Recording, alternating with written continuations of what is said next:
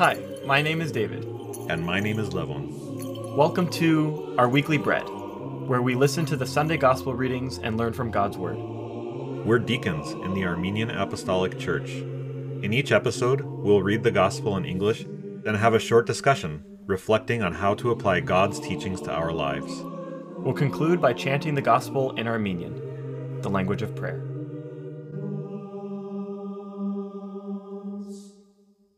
Today's reading is the Gospel according to Mark, chapter 7, verses 31 through 37. Then Jesus left the vicinity of Tyre and went through Sidon, down to the Sea of Galilee, and into the region of Decapolis. There some people brought him to a man who was deaf and could hardly talk, and they begged Jesus to place his hand on him. After he took him aside, away from the crowd, Jesus put his fingers into the man's ears. Then he spit and touched the man's tongue. He looked up to the heaven and with a deep sigh said to him, "Ephphatha," which means, "be opened." At this, the man's ears were opened, his tongue was loosened, and he began to speak plainly. Jesus commanded them not to tell anyone, but the more he did so, the more they kept talking about it. People were overwhelmed with amazement. "He has done everything well," they said. "He even makes the deaf hear and the mute speak." So ends the reading. So this is, again, another one of Jesus' 40 miracles that he did on earth. The title of this one is Jesus Heals a Deaf and Mute Man. First off, I want to make the point that the miracle is that he healed someone. What's interesting actually about this from the Gospel according to Mark chapter 7, Jesus took this man aside. Yeah. Away from the crowd, it's mentioned. Right. So we keep thinking that Jesus is like maybe doing these miracles in front of crowds, and he has it sometimes. Yeah. But often some of it is in private. And I think that's really important because Jesus wasn't putting on a show. Yeah. He didn't want the credit even. He says, like, don't tell anybody. Yeah. And he's humble about it in the background. So that's the first point I want to make. The second point I want to make is the reason Jesus didn't want people to know at the time was because he wanted this to be explained after he was sacrificed, after he sacrificed himself for our sins, right. Which is why he tells his disciples, don't speak of this to anyone. So those are some big overarching themes behind the scenes of the miracle. But what about the actual miracle? So first I want to go back to your first point. In one of Jesus's miracles that we talked about a few weeks ago, if you remember, the crowd asks, and I think it was when he healed a blind man, is it his sin that caused his blindness, or is it his parents' sin that caused his blindness? And Jesus' answer was, paraphrasing here, he was just blind so that you could see the greatness of God. Right.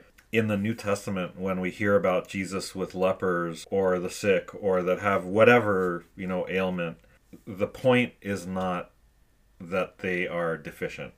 Correct. Okay. They are people. They're people. And I think that that's one of the overarching points of the gospel message is that we're talking about human beings here. And I think this is even almost a meta theme on top of the we're all people, right? We're all broken. We may not be able to see that brokenness externally. Exactly, yeah. And it may not be important for anyone to see the brokenness externally. At the end of the day, we're all broken. And Jesus is the one who came that can make us whole. Because we've been broken ever since the fall of man. The fall of man, right? Where we were no longer in communion with God. Our brokenness has nothing to do with any physical characteristics. It has to do with the fact that we lost that direct link with God. And Jesus is here to restore that link via his sacrifice and miraculous resurrection. Now, if we tie that into this gospel reading, the man who couldn't speak and was deaf, his friends brought him to Jesus. That was it. They didn't ask That was it. For anything else. They didn't ask for anything. Literally reads, they begged Jesus to place his hand on him. That's it. And they had faith knowing that maybe something would happen or nothing at all. They just wanted him to be met. Right? Exactly. They may not have known at this point that Jesus was God, but they knew that Jesus was, maybe a prophet or a special rabbi right, at that point in his ministry, and so they wanted them to be in his presence. This is kind of like during the beginning of the Badarak. We come out and we go up on the altar, and the curtain closes, and we do some things, to prepare for the next part of the liturgy. But then the priest comes down and processes around the congregation, symbolizing the procession of Jesus' ministry around the world. Exactly, Jesus' ministry around the world, Jesus on earth, right, before ascending up to heaven. Right. But in a lot of churches, especially you'll see in churches in the Middle East and in Armenia, people will touch the priest's vestments, right? And I mean, there are multiple Bible stories. I don't want to call them stories, actually. There are multiple events in the New Testament that mirror this. People are just trying to be in the presence of God. If you remember, there's, I think, a leprous woman who in secret touched Jesus because she just thought touching Jesus would make her better. And he said, like, who touched me or something, yeah, right? Knowing who it was, knowing right? who it was, of course. I think that when we look at the Divine Liturgy, we have to look at it in this context, right? In the context of the New Testament, in the context of the priest is like a stand-in, right? The priest isn't God, isn't Jesus. But here you have, this symbolic procession on the world, on this earth, where people want to be in the presence of the priest. And, a lot of times people will kiss the cross as a priest processes. And what they say is, please remember me to the immortal Lamb of God.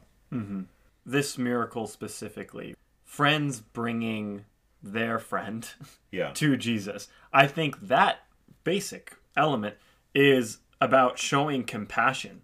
Our duty to our friends is to help each other and to be there for one another. That compassion, that empathy is so important. That wasn't even through Jesus. They brought him to Jesus. And that is part of the event. Taking this metaphorically here, we could all listen to God's word, those who are able, but we may not hear it. Right. And I think there's a distinction between really listening actively and just listening passively. And so I think there might be another metaphor here where, yes, sometimes the Bible's really dense and really hard to understand. Yeah. I get it. It's hard. It's so hard to read sometimes. But when we're disciplined and we're actively paying attention, that word comes alive through us. Yeah. And today it becomes alive to show us the meaning and importance behind compassion and behind the need to hear one another. Yeah. So Jesus gave the man hearing and restored his ability to speak by touching him and by speaking. Here you have, tying in with this, it's not just about hearing words or about doing a certain thing. Jesus literally touched the man, and God spoke this man's hearing into existence. Yeah. Wow. I can share, I had an experience when I lived in Chicago where there was a homeless man, and I had just walked out of having dinner, and he was begging for food. And so, I gave him my leftover steak dinner, right? Which, I mean, it's not a great act of charity, right? I literally had already paid for it. I just didn't get to eat all of it. Right. But he gave me a hug for giving him my leftover steak. Wow. Right? It's that empathy and the compassion that I think was what he needed, right? I think that more so than the food, even. More so than the food, arguably. Yeah. I think this is actually a direct tie-in to that time, right? Talking about leprous or, which sin of who caused your whatever, deficiency that the society thought you had. If you were someone that was different, you were on the outcasts, on the outsides for whatever reason, and society looked down upon you for whatever reason. Right. And Jesus comes to that group of people who are those outcasts and saying, you are not an outcast, you are part of my family. This is very parallel to where we're at today, where the homeless are almost ignored. We treat them as a society as if they don't exist. Have you listened to the song Another Day in Paradise by Phil Collins? Yes. It exactly reminds me of that. It says, "Oh, think twice, just another day for you and me in paradise." oh, think twice, Just Another Day for You and Me in Paradise, it's about a person who walks past a woman who's homeless And begging. Yeah. And that person who's walking by just doesn't pay attention. But in reality, that's our brother, sister Yeah. in Christ. And we ignore that. Yeah. That's a huge problem. And we don't want to look. Why do we not want to give the attention that people want? We're afraid of people who may not look like us, or we're afraid of disrupting the social norm, or of someone wanting something from us, or of being uncomfortable, or right? Yeah, There's just so many things. We're afraid of being uncomfortable. We're just afraid, but really we need to embrace and be comfortable in the discomfort. And Jesus showed that. John 3:16, which I don't think I really need to quote here, right? So Jesus came for all of us. If you think about it, Jesus knew at the Last Supper that was his last night, and he knew that he wouldn't be sleeping that night, knowing that he was tortured for hours. It took hours for him to die on the cross. It's almost as if to say, look, here, I did all of this. And I hate to put it in these kinds of terms, but open your hand, right? Open your eyes. Yeah. It's something that, something that I try to teach my daughter, right? Is that when the cost is only time, why wouldn't you do it? If kindness only costs you time. That's definitely something to think about. One thing that when I first read this that kind of threw me off, I'm like, whoa, Jesus spit, he touched his tongue.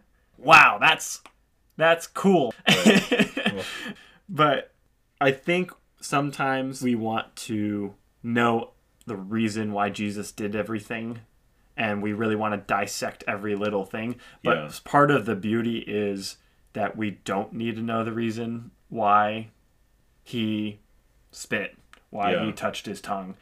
There's something probably beyond our understanding that we don't know, but it's just enough for us to know that he's the Son of God. Yeah. He heals people in different ways, right? Like the man that he cakes mud over his eyes before restoring his vision, for example. I think Jesus is doing those things for the benefit of the audience, right? Which is us. It's for us to see not just how he can heal, but he's going to heal us however we need to be healed. She calls out to the man on the street, "Sir, can you help me? It's cold and I'm nowhere to sleep. Is there somewhere you can tell me?" He walks on, doesn't look back. He pretends he can't hear her, starts to whistle as he crosses the street. Seems embarrassed to be there. Oh, think twice. It's another day for you and me in paradise. Oh, think twice. Just another day for you and me in paradise. Now Levon will chant today's gospel reading in Armenian.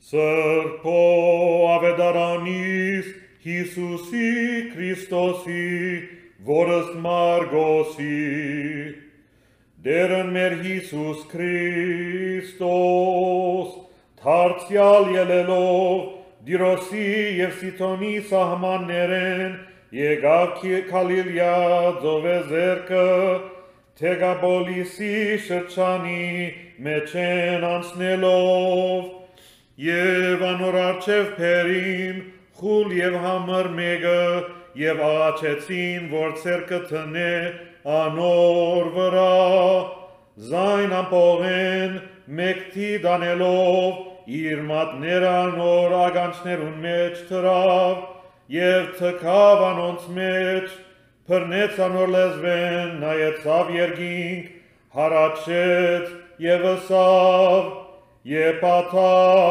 որ կնշանակե փաթվե, և իսկույն փաթվեցան անոր ագանչները, և անոր լեզվին գաբերը քագվեցան, Եվս կսավ ուղիղ խոսիր, Հիսուս պատվիրեց անոնց, որ ովևէ մեկուն չսեն, բայց որ չափ կպատվիրեր անոնց, անոնք ավելի եւս կհայտարարեին, չափեն ավելի զարմացած գսեին, ամեն ինչ լավը վասիգա, վասնզի խուլերուն լսել գուդա եւ համրերուն խոսի